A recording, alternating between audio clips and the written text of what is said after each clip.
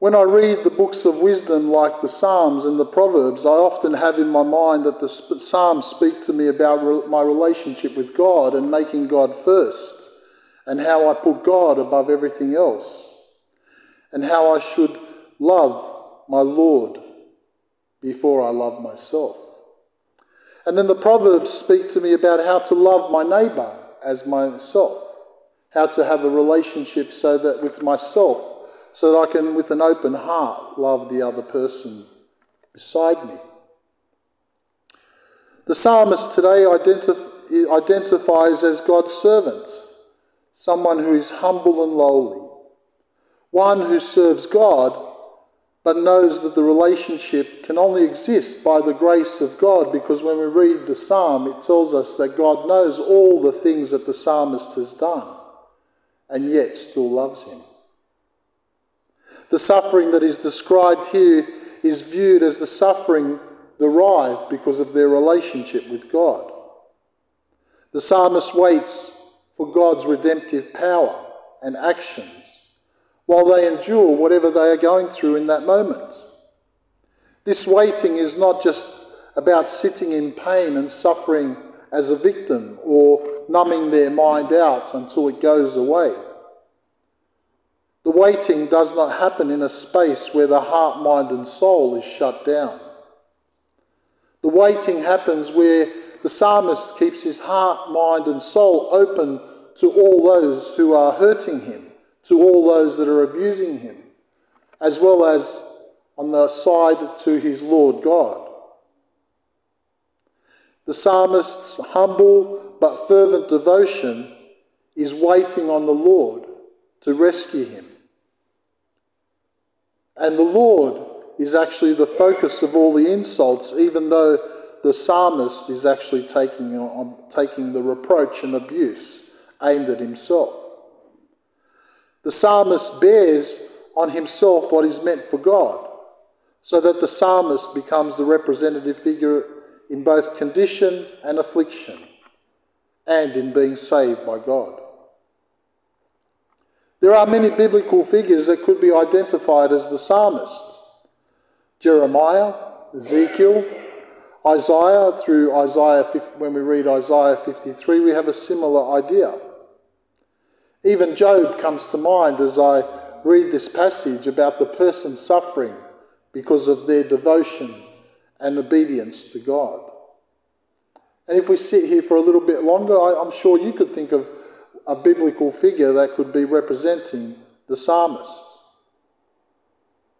Whilst it's not 100% certain that this was written while the Jewish people were in exile, it does have that flavour of being written by a person who is in exile, persecuted by those that are their captors.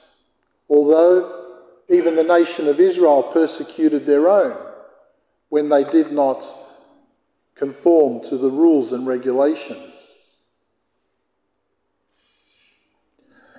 For Christians, as we read this psalm, an emerging pattern of the Jesus' cross emerges from the text. Whilst Psalm 69 has not been seen as a prophetic or predictive text of Christ's passion and death, it is not surprising that in some places the psalm was used by those who interpreted the story of the life, death and resurrection of Jesus.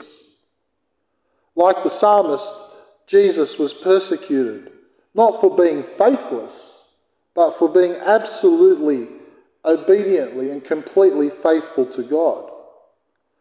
Jesus was rejected by his own, mocked and insulted, receiving bitter treatment at human hands.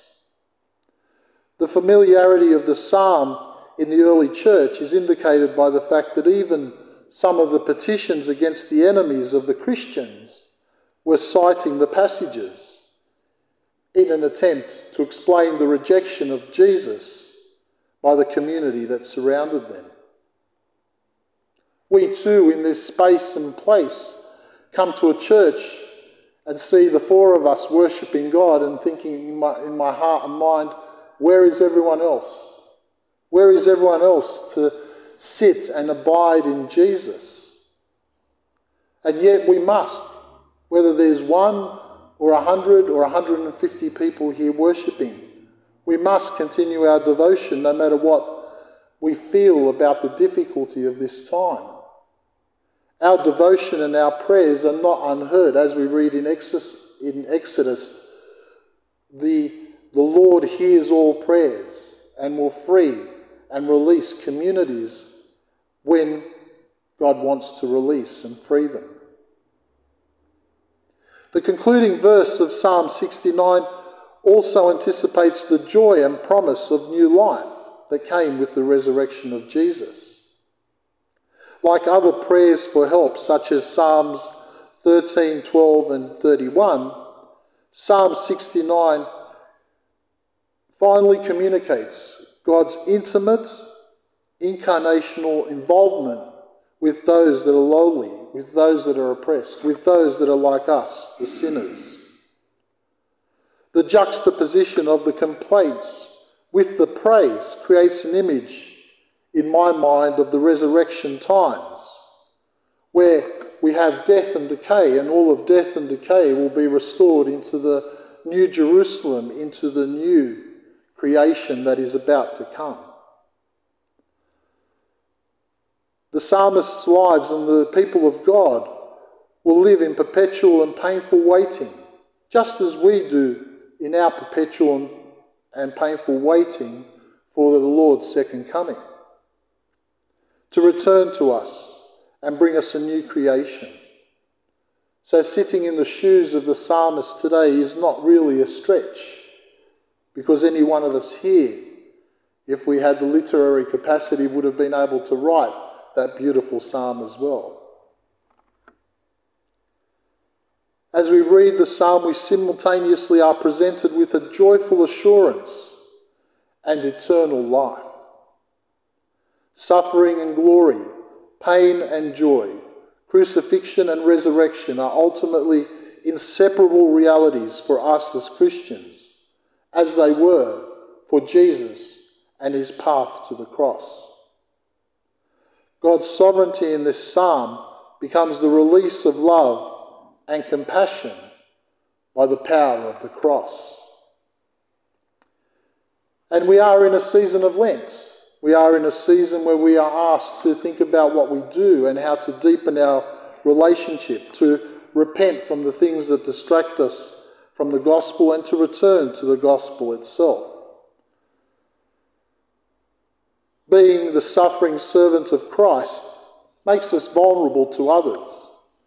And over time, when we continue to make ourselves vulnerable to the slings and arrows of those around us, sometimes our hearts harden and we stop feeling and we stop wanting for people's salvation.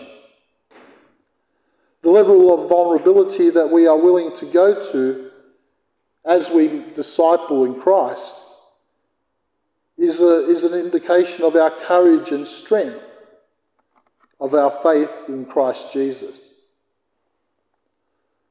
If your suffering and pain in being a Christian has hardened your heart, can I ask you to think about that again in light of the psalm and return to the gospel idea that suffering and pain are not God's punishment for your life, are not God's punishment for anything that you have done in your life, but are ways to allow your old self to die, as we have asked for in baptism, and to allow ourselves to be reborn anew, stronger and better in Christ Jesus. We are never closer to Jesus than when we are in pain and suffering, because we seek to obey and understand God's will in our life. And that pain and suffering when we love our neighbours as Jesus has loved us. Let us hold fast to the gospel and continue to keep our hearts open and ourselves vulnerable to the possibility of discipleship, even to those that might want to hurt our hearts. The Lord be with you.